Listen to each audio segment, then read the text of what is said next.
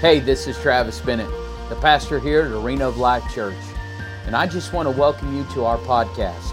I pray this builds your faith, encourages you, and brings you to newer levels in Christ. Enjoy the message. All right. Well, I'm just going to hop right into it because we've got a lot to cover. So we'll just do a quick recap. And I know some have asked for a copy of last week's that maybe people weren't here, and maybe we'll try to get a couple of copies printed up for them, available extra for part Defending the Faith number 2, or I guess it would be last week's 1019, whatever that one was, about the deity and humanity of Jesus that weren't here, and we were talking about the cults and false religions and things like that. But we'll try to get copies if you can't get them online. I encourage you to go online and get those off of the church website. All right, last week we talked about, and of course these are key verses to our pursuit of defending the faith. One we talked about, as always, we talked about we have received a command in 1 Peter 3:15, always be ready to give a defense or an answer for the hope inside of you. And then an exhortation in Jude 3, verse 3, to contend earnestly for the faith. In other words, fight with all your strength to win. Because like we talked about last time, all of us, no matter who you are, what position you are in the kingdom of God, every one of us have received the Great Commission to go and preach and teach the gospel. And sometimes you have to use words, and sometimes we have to answer for questions people might have. And that's part of our idea behind Bible study is to edify the body so that we know those things and are able to defend those things. And when we talk about defend, we're not talking about giving an apology. We're talking about giving an answer to the things that we might be asked. So last week we talked about how the devil has always and continues to do all that he can throughout the ages to dethrone Jesus, to make him less than God any way he can. And because he has always wanted to be worshipped, he has accomplished this greatly through the false teachers, false religions, false cults, which we briefly talked about or got into quite a few of them last time. We did an exposition of just a few false religions and cults, briefly discussing their treatment of Jesus in their belief system. That's the key to that. If you remember, one of the things, if you want to know about whether something is a cult, whether a religion is a cult or a false religion, always ask them what do they do with Jesus. And if it's anything less than God, then run from that as fast as you can because it's a cult. Amen. Thank you. So if Jesus is not God to them, then they are of the Antichrist spirit, period. The Bible says we are not to even have them in our house. It says that in 2 John 10. It says, if anyone comes to you and does not bring this doctrine, which we're talking about Jesus who came in the flesh, in verse 7 of that, he says, do not receive them into your house nor greet them. Compromise and tolerance are the enemies to truth. So when we start compromising with talking about cults, and I don't know how many of you have had probably from time to time either the Mormons or the Jehovah's Witnesses come to your house. I mean, all of us have, and I can remember early when we lived in Uvalde, Texas, we had a couple of Jehovah's Witnesses come into our house, and they started and talking about all those things, and I was just bold enough at that time to invite them in and say, well, let me tell you about Jesus. And so we got a chance to do it, and I believe we planted a seed in those two young men. And I don't know, they didn't pray or anything like that, but they walked scratching their head. They walked away. So I was glad at that time I had been taught enough to be able to share that with them. So even though this is strong, remember we can't give the devil a foothold in anything in our lives. Matthew 7:13-14 says, enter by the narrow gate, for wide is the gate and broad is the way that leads to destruction, and there are many who go in by it. Because narrow is the gate and difficult is the way which leads to life, and there are few who find it. Charles Spurgeon says, hell has many gates, though heaven has but one. Isn't that good? That's the thing about to enter the narrow. I mean, if you look and check it, you can Google this and check it out, but there's like 6,800 or 7,000 different false religions all around the world that you can check out. I mean, different things. So we talked about that in pretty good detail the last time, but check it out sometime and just see what you're up against.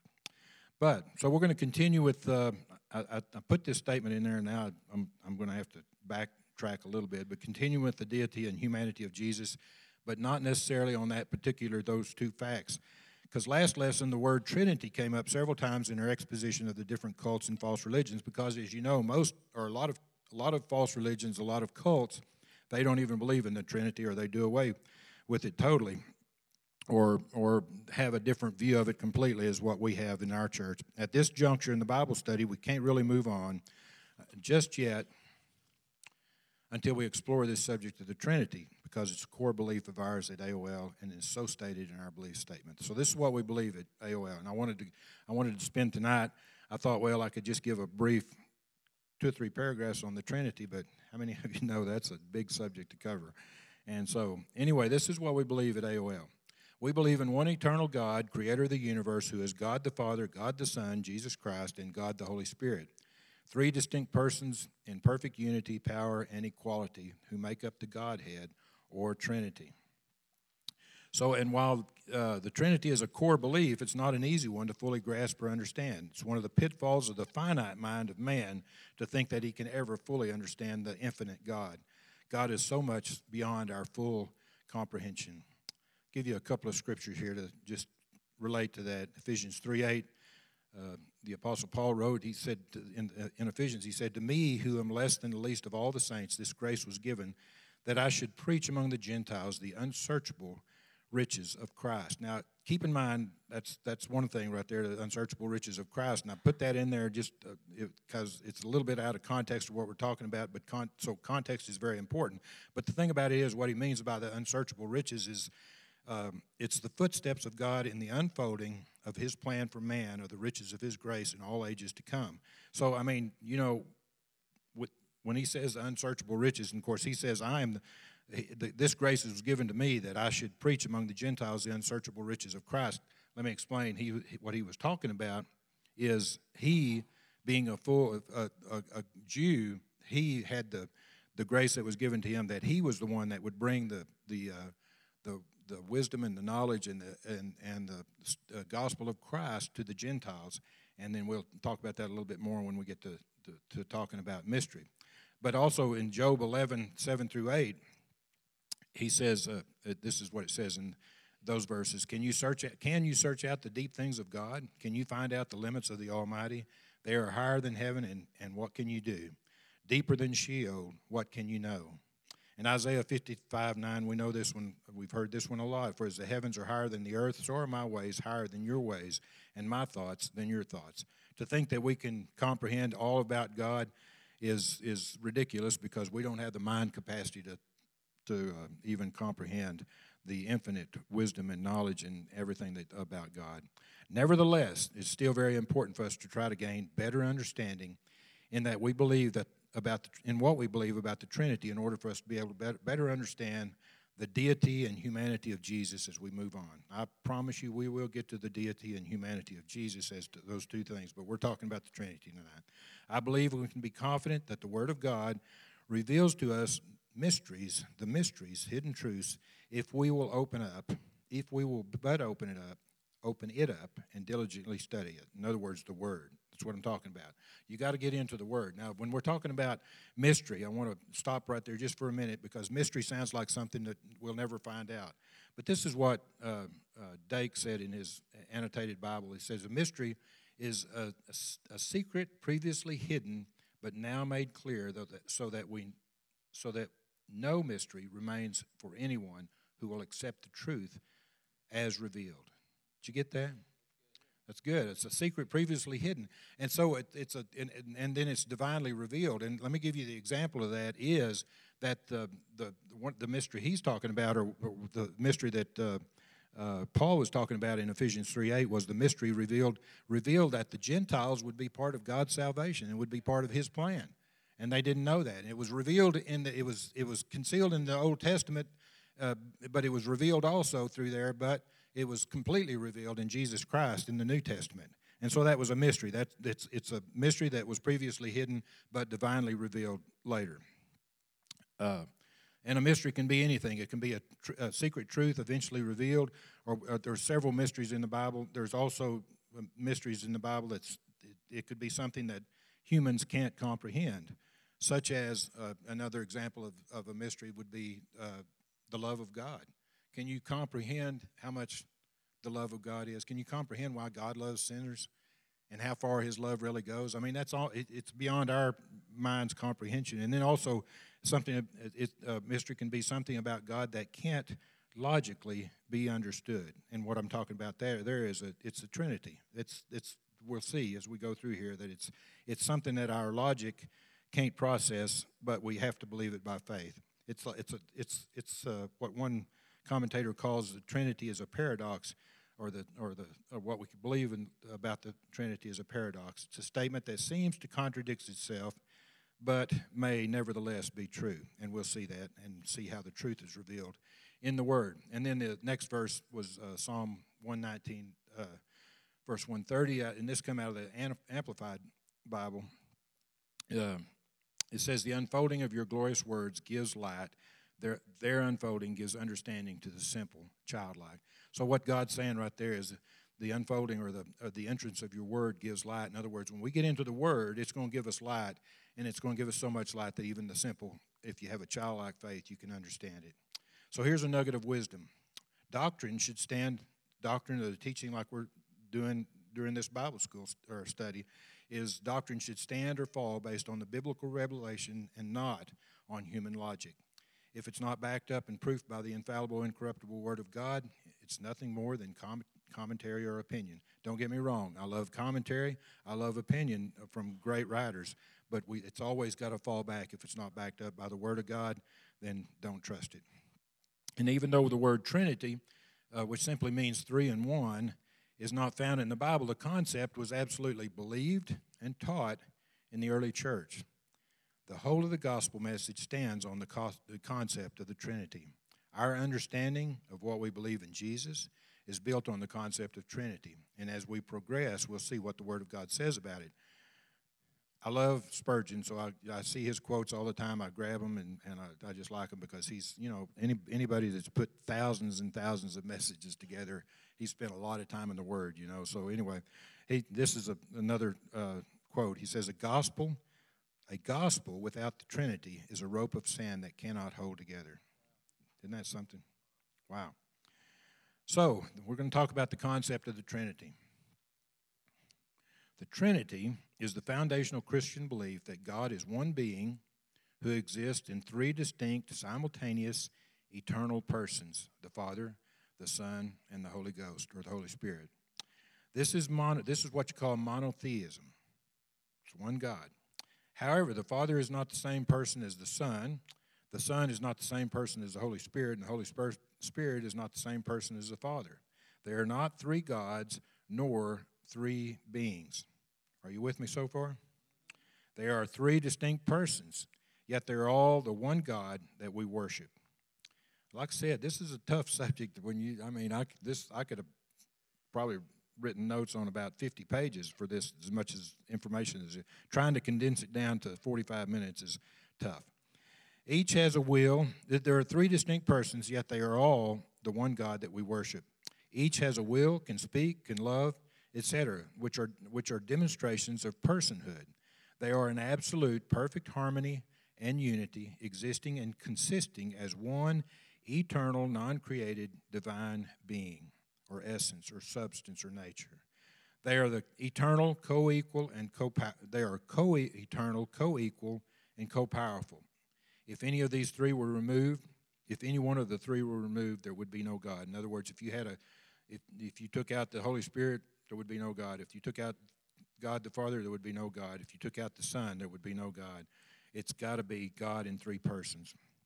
And as we talk about the Trinity concept, it's a fascinating fact to know that this idea is actually found in the very first verse of the Bible, Genesis 1:1.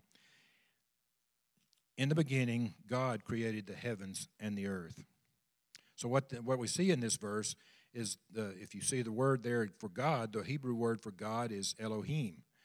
Elohim is the plural form of the Word of God and is translated as such 430 times in the Bible and many more times in variations of the basic plural form. In other words, it's actually Elohim directly, but then there's other variations that have Elohim in it with added whatever you call those things before or after the word. So, but plural, as you know, means more than one. So the idea that God is somehow three in one starts with page 1 of the Bible. So in Genesis 1:26, we see this same evidence of plurality in the pronouns used. Genesis 1:26 says, this is when they were talking about creating man. He said, then God said, let us make man in our image. Let us make man in our image according to our likeness. And let them have dominion over the fish of the sea, over the birds of the air, and over the cattle, over all the earth, and over every creeping thing that creeps on the earth. See, us and our are obvious plural personal pronouns. And then we also see the same thing used, or the same suggestion used in the New Testament by Jesus. On John 14:23, Jesus answered and said to them in one of his sermons, he says, if anyone loves me, he will keep my word, and my Father will love him, and we will come to him and make our home with him. So you see the relationship right there? We're talking about more than one. Jesus didn't say we, meaning just him. He's talking about we, the Godhead, will come to him and make our homes with him. There are many other places that we can see this divine plurality expressed throughout Scripture. Read these for further study, and you can see them right there in the Genesis and Psalm, Isaiah, John 14:23, which we just read, John 17:11, and 21 and 22. So I suggest you go back and read those just for to see the pronouns used the same way as the one in 14:23 there. So when we talk about God existing in three persons, it may be helpful to think of it this way. Think of when we're talking about, when we said one being in three persons. The being is what someone is, and person is who someone is. I'm a being, I'm a human being, but I'm Robert Newman, so I'm the person Robert Newman. So I mean, that's just kind of a simple analysis right there. But this is helping us, I hope, to see what we're seeing throughout this. So God is the Father, the Son, Jesus, and the Holy Spirit. That's the what? One being. And the Father is God, Jesus the Son is God, and the Holy Spirit is God. That's the who. We have three persons. But only the Father, the Son, and the Holy Spirit are God. I know it's kind of like one of those things that's going around and around your head and say, I'm not understanding that totally, but I think you will, and you'll understand it to a certain degree as God reveals it to you, I believe. But it's just a hard thing for what's not something that it's like I said, it's a paradox. You know, it seems contradictory, but we believe it by faith. So one God in three persons. Question. As stated earlier, this is a concept that is not easy to fully comprehend, and there's probably no way to perfectly and completely explain it or understand it. But by faith and obedience, we go to the Word for the answers. And as we go into the Word, we must first establish the truth that there is only one God. Many Scripture evidences exist, but here's a few for starters. And this is probably one that everyone should know, but it's one that the Jewish people knew for sure. Deuteronomy 6:4. Verse 4 says, "Hear, O Israel, the Lord our God, the Lord is one." Now, let me just stop right there for just a second. That's one of the most important, if not probably the most important passage for all Jewish people to learn. And that this is, I think we talked about this when we were doing tabernacle study, or probably when we did the study on the feast. But this is the scripture, and it continues with the rest of the verse, and I'll read it here in just a minute. But this is the verse that the first thing that's taught to their children, the Jewish children, they're taught this. "Hear, O Israel, the Lord our God, the Lord is one." It's called the Great Shema, and it comes from Shema means hear. And it's because it's the first word of that paragraph in the Bible, or that statement in the Bible. They usually, Jewish people, when they wrote the Bible, the Hebrews, they wrote it, usually when they titled something, it was based on the first word. So it says, in other words, it's the great Shema, or the great hear. And the rest of that verse says, "Hear, O Israel, Lord our God, the Lord is one. You shall love the Lord your God with all your heart, and with all your soul, and with all your might. And these words that I command you today shall be on your hearts. You shall teach them diligently to your children, and shall talk of them when you sit in your house, and when you walk by the way, and when you lie down, and when you rise." But anyway, that's the rest of the scripture. But I just want to say that's the importance of that. And the reason it's important, because Jesus even quoted that when the rich man, or not the rich man, but one of the scribes came to him and asked that question, which is the greatest commandment? Well, this is what Jesus said. Which commandment? He was asked, which commandment is the most important of all? And Jesus said, the most important is, hear, O Israel, the Lord our God, the Lord is one. In other words, he's getting the point across that there is only one God. So that comes from both the mouth of Moses when he wrote this, and given to God, from God, and also from Jesus. So moving on, we'll go to Isaiah 44:6, another scripture about one God. Thus says the Lord, the King of Israel and his Redeemer, the Lord of hosts, I am the first and I am the last. Beside me there is no God. And Isaiah 46:9 says, remember the former things of old, for I am God and there is no other. I am God and there is none like me. In 1 Corinthians 8:4-6, Paul, writing to the Corinthian church, says, therefore, concerning the eating of things offered to idols, we know that an idol is nothing in the world, and that there is no other God but one. For even if there are so-called gods, whether in heaven or on earth, as there are many gods and many lords, yet for us there is one God, the Father, of whom all things, of whom are all things, and we for him, and one Lord Jesus Christ, through whom all are all things, and through whom we live. Just another proof about what we're talking about and saying the thing that God is one. Galatians 3:20 says, just a brief passage, but it says, now a mediator does not mediate for one only, but God is one. And I always encourage you to, even though I take little segments out of the passage there, you can go back. I mean, it's a good, how many of you know we need to study the whole context of that scripture? So go back and read the whole passage before and after. But he says, but God is one.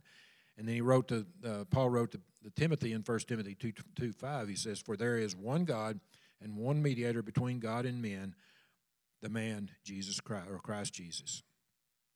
So it's the way of the cults, and I might add false religions, to reduce or modify biblical truth to make God comprehensible and understandable by their minds.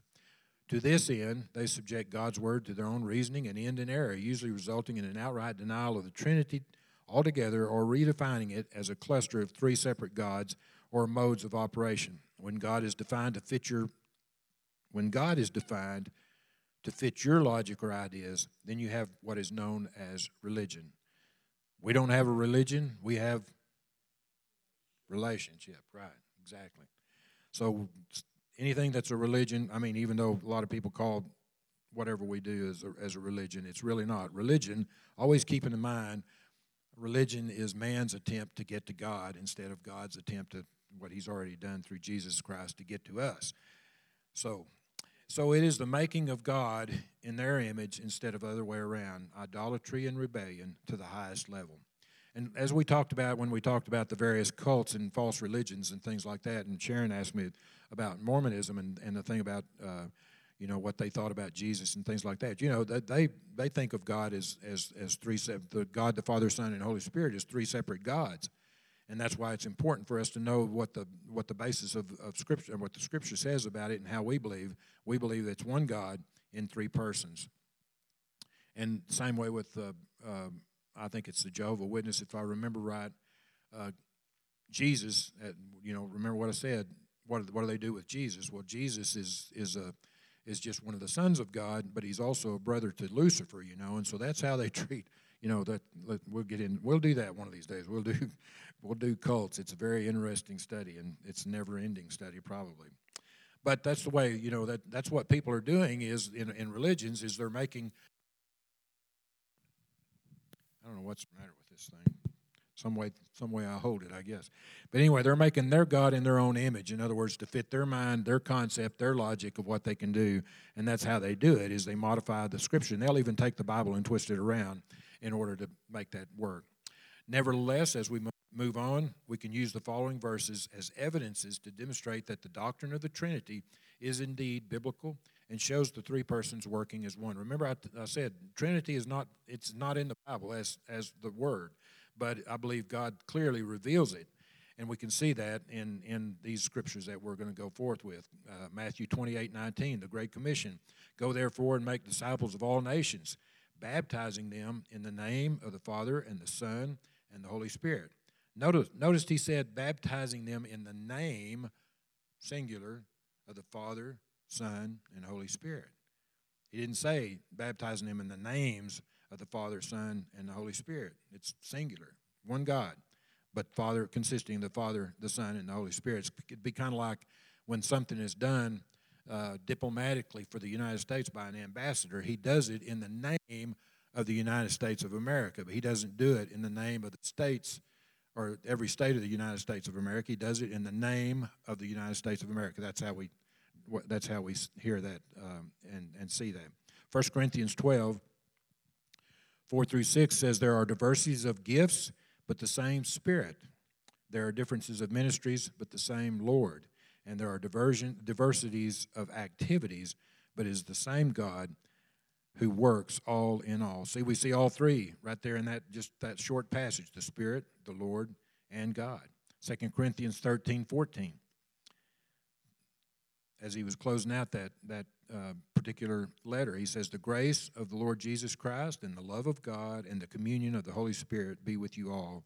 Amen. Ephesians 4, verses 4 through 7.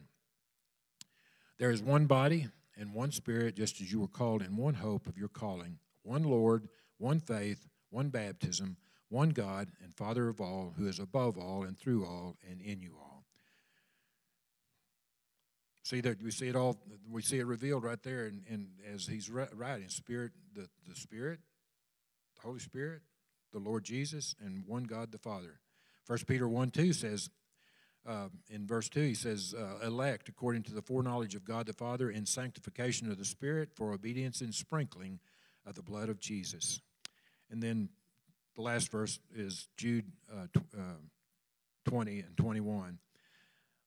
But you, beloved, building yourselves up in your most holy faith, praying in the Holy Spirit, keep yourselves in the love of God, looking for the mercy of our Lord Jesus Christ unto eternal life. All three are mentioned right there in those two passages. So it's hard to deny. It would be hard for anyone to deny that the Trinity, the concept of the Trinity, the concept of one God in three persons is not taught and especially revealed in the New Testament.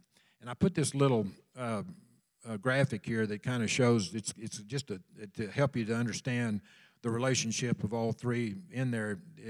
In the center you have, if you've got that, I guess you have that in your notes, the little triangle thing. Okay. God in the center, of course, that's the being, that's the what, God, and then you have the three persons, the Father, the Son, and the Holy Spirit, and you see that it's demonstrated right there. The Father is God, the Son is God, the Holy Spirit is God. And then also out on the outside perimeter, it's the God. The Father is not the Son is not the Holy Spirit is not the Father. Does that help understand that a little better?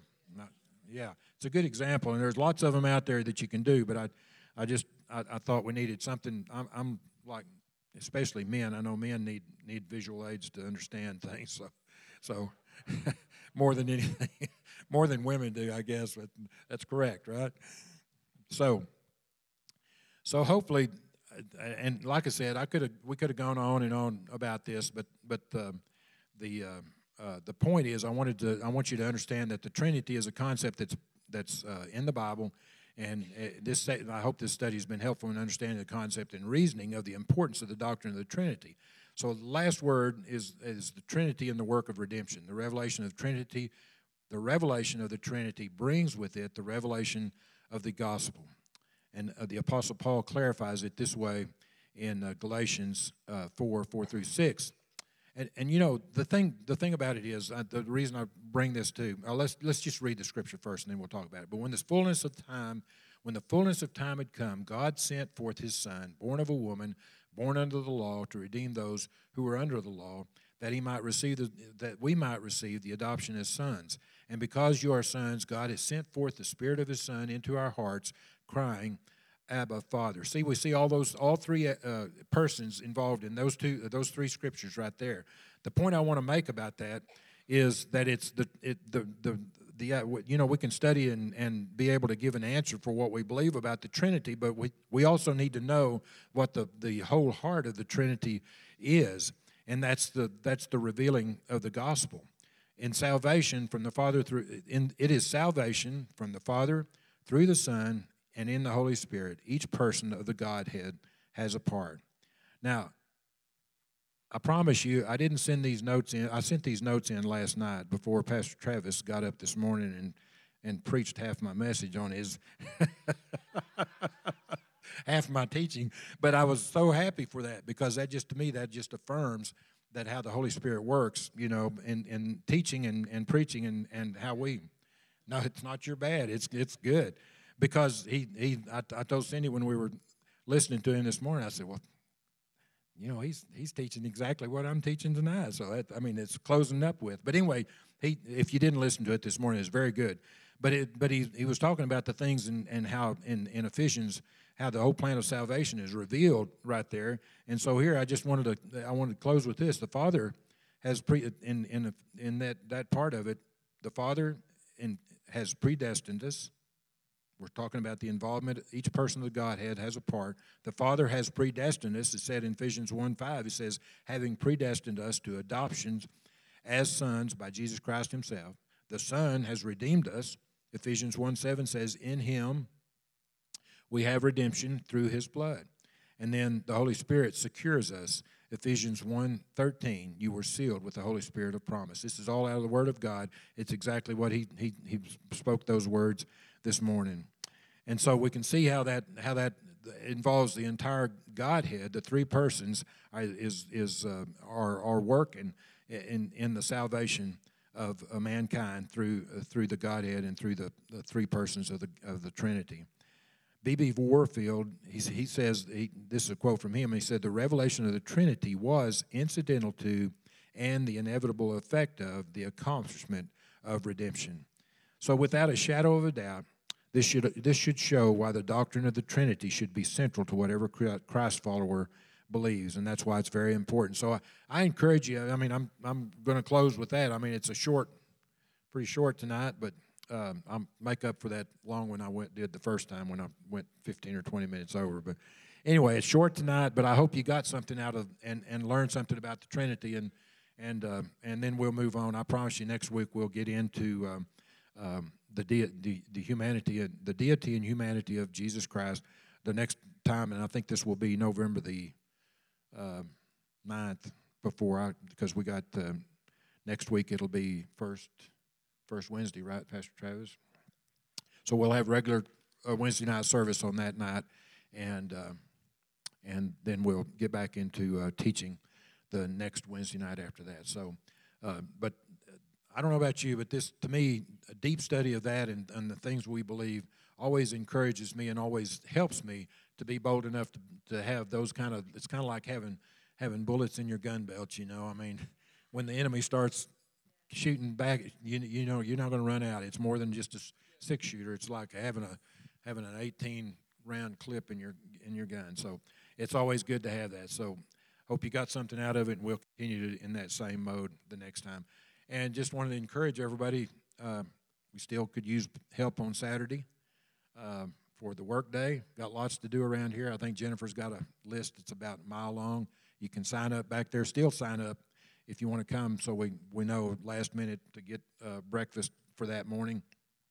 But it's always a good time to come and do the work and fellowship with everybody here. So we're looking forward to that. Anything else we need to announce? No. Yeah, volunteers for Fall Festival. I think they've only got somewhere around 30 or so, a little over 30. We need about 50. So if you can help for that, and look, it's only, if you sign up, you can get a 30-minute slot. And if you don't, then the rest that have signed up is going to get an hour, 2-hour slot. So have a little mercy there. So sign up, and most of you probably have, so it's good. If you want to sign up for that, we need that help too. So let's close with a word of prayer, okay? Well, Father, we thank you for your word. We thank you, Father, for this time tonight. We thank you that it's been profitable to all of us, Father. We know that the word's gone forward and it will not return void. It will work things in our hearts, and it will help us to be bold. It will help us to be knowledgeable. It will help us to be able to give a defense and answer a good response to any questions that might come our way. And it helps us. And during these times, especially when so many things are going on, so many things are going, that when the Antichrist spirit is running rampant in this world, Father, it will help us to know that we're bold enough, we're knowledgeable enough of the Word that nothing's going to stop us, and that all we have to do is call upon the Spirit of the God to help us, to remind us of the answer we need to give. And Father, we give it by faith, we give it out of obedience, and we give it because we know the Word of God, and we've put in the diligent study of your Word, and we thank you for that, Father. We thank you for all that you're going to show to us in the rest of the lessons that we have. Thank you. In Jesus' name we pray. Amen. Thanks for joining us. We want to thank all of you who give to our ministries here at AOL Church. It's because of you that all of this is possible. You can give now by clicking the link below, and if you haven't already, subscribe and share this message. It helps us reach more people and share the gospel through you. Be sure to stay connected to us through our Church Center app, our website, arenaoflifechurch.org, and follow us on social media like Facebook and Instagram. May the Lord bless you and keep you. His face shine upon you, be gracious to you, and give you peace. Thanks again for listening. Go and make a difference today.